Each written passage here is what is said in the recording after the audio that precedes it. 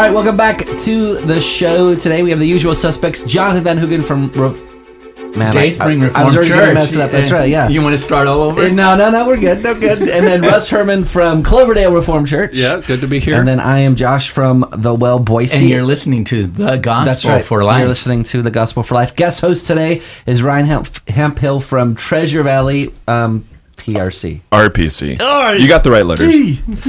So, we are the Reformed. You know that this is going to be a good show today. That's right. Because we are spot on. That's right. Spot on. Well, maybe we should do one of those Surgeon General warnings. We are those Reformed folk that your mom warned you about. Yeah, well, that's so good. it might be, you might want to turn off the station or, because we're dangerous to your spiritual health. So the show is the gospel. With that in mind, the show is the gospel for life. And the idea is that the gospel is not just that thing that you believe to get into the kingdom of heaven. It applies to every part of your life. And right now we're looking at the doctrine of God, specifically the doctrine of God's existence. And we've been working through Paul Tripp's book, Do You Believe? Really great resource. It applies these doctrines to everyday life.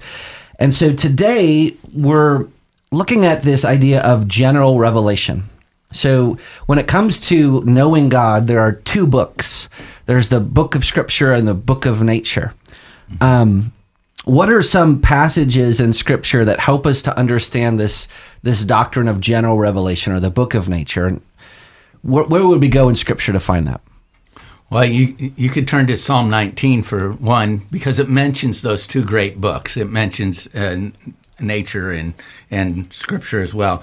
But just for general revelation, I actually think, looking at those last chapters of the book of Job, chapters 38 through 41, God is actually appealing to Job by asking him, were you there when I hung the stars in space and other aspects of creation? So we know God by these two means, by Scripture and by creation, the preservation of this world, government in the universe, our Belgic confession would say, we know that the universe is before our eyes like a beautiful book in which all creatures, great and small, are as letters to make us ponder the invisible things of God. I read a book several years ago called Consider the Lilies, and it's a book about creational theology. And the argument of the book is that we, in some ways, have given away this idea of general revelation or creational theology. And one of the things that he mentioned in the book is just simply the conviction that he never speaks of the created world other than anything but creation. So he refuses to use the word nature because it subtly takes away from the idea that God is creator. Mm-hmm. And so in his language, and I adopted this, not hopefully in a legalist way, but in a way that allows me to continue to talk about creation and the word as how God reveals himself, because it puts God back into the one that formed all things, sustains all things, preserves all things. Mm-hmm. And so just even that subtle use of the word creation or creator, I think is helpful to just force this idea that this is not some random, nature. It's the product of God's hands that he brought into existence. When we're thinking about these passages in Scripture, like Psalm 19, Job 38, you consider the lilies, Romans 1, Matthew 6, where Jesus says, look at the sparrows, look at the flowers, Acts 14, all these passages where the Scripture authors point us to creation. They're not just pointing us to creation to talk about, hey, look at here's evidence or proof that God exists. Creation shows us what type of God exists. Mm-hmm. Right. So maybe we could walk through some of these passages. What type of God exists? How does creation teach us what type of God exists? Well, in Romans 1, we're told that we can know God's invisible attributes, his divine nature, his eternal power. And that's one thing that we can look at in creation, that it's Psalm 19 shows, it's declaring the glory of God. It's declaring his power, his might, his wisdom. Jesus says, not a sparrow falls to the ground apart from, God, and he cares for them. So there's also in the creation world, as we see various things around us, birds eating and things like that, we can see God's care and his love. And kind of on a humorous note, I saw a meme once that talked about how, here's the sun, this big, giant, burning ball of gas that's 1 billion miles away. And it said something to the effect of, you can't look at the sun without your eyes being burned out of their sockets, and we expect to stand in the presence of its creator. That's his majesty and power is on display. Mm-hmm. But I think you also, in addition to those, you see his wisdom, you see his perfect knowledge, you see his infinity. sense of order, you see his beauty. Would it be too much to say you see his humor? That's why I started giggling a little bit, because I also Right. saw this meme one time where it was an imaginary conversation between God and the angels, and he's like, look, I'm going to make a spider, and the angel says, well, what are you doing? I'm going to make this being with 8 eyes and 8 legs, and he's like, wait a second, what are you doing? And he's, I'm going to make a butt rope. And I think you see things like that in creation, squirrels and spiders, and you're like, man, this God, actually, he has a sense of humor in the way that he's created all things. Well, even in the depths of the sea, there are, you have fish there with amazing color that never see the light. Yeah. God has a purpose, and just because it was for his glory, not simply for our pleasure, but his glory he created. Yep. And that's one of the things that amazes me when we think about just the created world in God. I mean, things like that, where there are aspects of our creation that we're still exploring and we're coming to know and understand, new things discovered, and yet they've been there. God's been enjoying them all this time. Yeah, I just read this week. Somebody was talking about how a seal has a amazing GPS system built in. Well, we see that in the migratory animals. We see it in the spawning salmon. We see it in all these different things. What wonder and what amazement! Yeah. We just can't. We have to look beyond what we simply see with our eyes and see how intricately we're made. The psalmist says, we are fearfully and wonderfully made.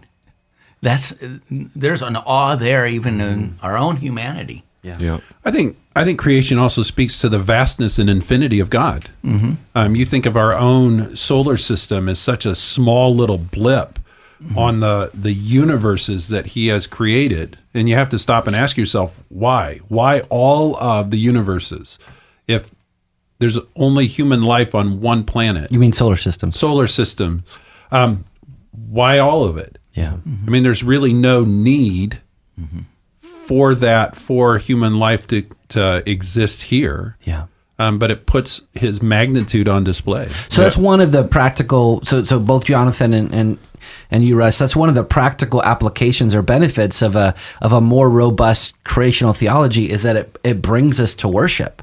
Right. Like, if the chief end of man is to glorify God and to enjoy him forever, you can actually use creation. You use like the visible parts of the world to cause your mind to drift to the eternal, invisible parts. And I think one thing too, I was listening to the other episodes, that have been playing this past week, and just as, You're our one listener? yeah, I think I might have been. No, but just in the discussion about in the beginning. I mean, the very basic thing, what we learn about God is that he exists. Yeah. Because that's the thing that drives me. Just I don't get about evolutionary thinking, is that we look at everything else. We look at a car, we look at a plane, we look at all this stuff, and we know somebody designed that, somebody built it, somebody put it together, and yet we look at creation and we think, oh, nope, that's an accident. Right. And it's crying out, no, he exists. I remember R.C. Sproul, the great R.C. Sproul, one time demonstrated the existence of a God by holding up a shoe. And he said there's only 4 explanations for this shoe. Either it is eternally existed, or it created itself, or it's an illusion, or there's a shoemaker. And after, showing beyond a shadow of a doubt that the first three options are not accurate. That fourth one, that there is a shoemaker, and if you could do that with a shoe, certainly you see that with the existence of the world. I think this is where Psalm 19 is so helpful. It begins by saying, "The heavens declare the glory of God, and the sky above proclaims his handiwork.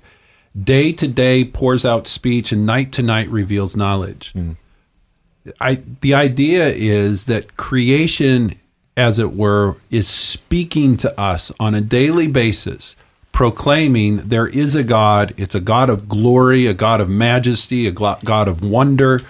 And Psalm 19 is saying, it's declaring this. And there's no place where it's not heard. There's no place where it's not heard. Everywhere. It's, and C.S. Lewis, he makes some statements, that he says most people, if they had really learned to look into their own hearts, would know that they do want acutely something that can't be had in this world. There are all sorts of things in this world that offer to give it to you, but they never quite keep their promise. And then we'll go on to say, if I find a desire which no experience in this world can satisfy, the most probable explanation is that I was made for another world. Yeah. And this is where that general revelation is leading to. There are experiences that we have just in the preservation of our life, and the very fact that we have life and breath and everything. And it moves us to think about God, and it's helping us to realize that we're not going to be fully satisfied in this world. Yeah. There's something more. He says, in this way, he says, probably earthly pleasures were never meant to satisfy, but only to arouse it, to suggest the real thing. If that is so, I must take care, on the one hand, never to despise or be unthankful for these earthly blessings, and on the other, never to mistake them for something else, which they are only a kind of copy, an echo, or a mirage. I must keep alive in myself the desire for my true country, which I shall not find till after death. I must never let it get snowed under or turned aside. I must make it the main object of life to press on to that other country and help others do the same. That's where general revelation is supposed to be taking us. Mm-hmm. But we need the scripture to fulfill that. Yeah. Mm-hmm. There are ways we can use creation to help others see God. I mean, that's been underlying our conversation the whole time. But there's one great example of it, multiple, but one I want to draw your attention to in Acts chapter 14, when Paul is speaking to the people at Lystra. He specifically points to creation, and he says, God did not leave himself without witness. How did he show a witness of himself? For he did good by giving you rains from heaven and fruitful seasons, satisfying your hearts with food and gladness. And so Paul actually uses creation to show, A, that God is real, and B, what kind of a God this is. Well, what kind of a God is he? He's the kind of God that sends rain and gives you crops because he wants to satisfy your heart. That's the kind of God that he is. Are there other ways that we can help those around us see God more in the created world? Well, I think one thing is we can begin to ask questions of them. For the unbeliever, you ask them, is there ever a time in the past where you thought that there was a God? What was happening when you had those thoughts, and what did you think about him at that point? And very often, they're going to point to somewhere where perhaps they felt their life in danger, and they felt delivered, or other things like that, or they just had this big awareness of God. Those are all like, they're hints, and that's what we're leading them to. That's right. Well, you've been listening to The Gospel for Life. We'll continue this series next time. See you later.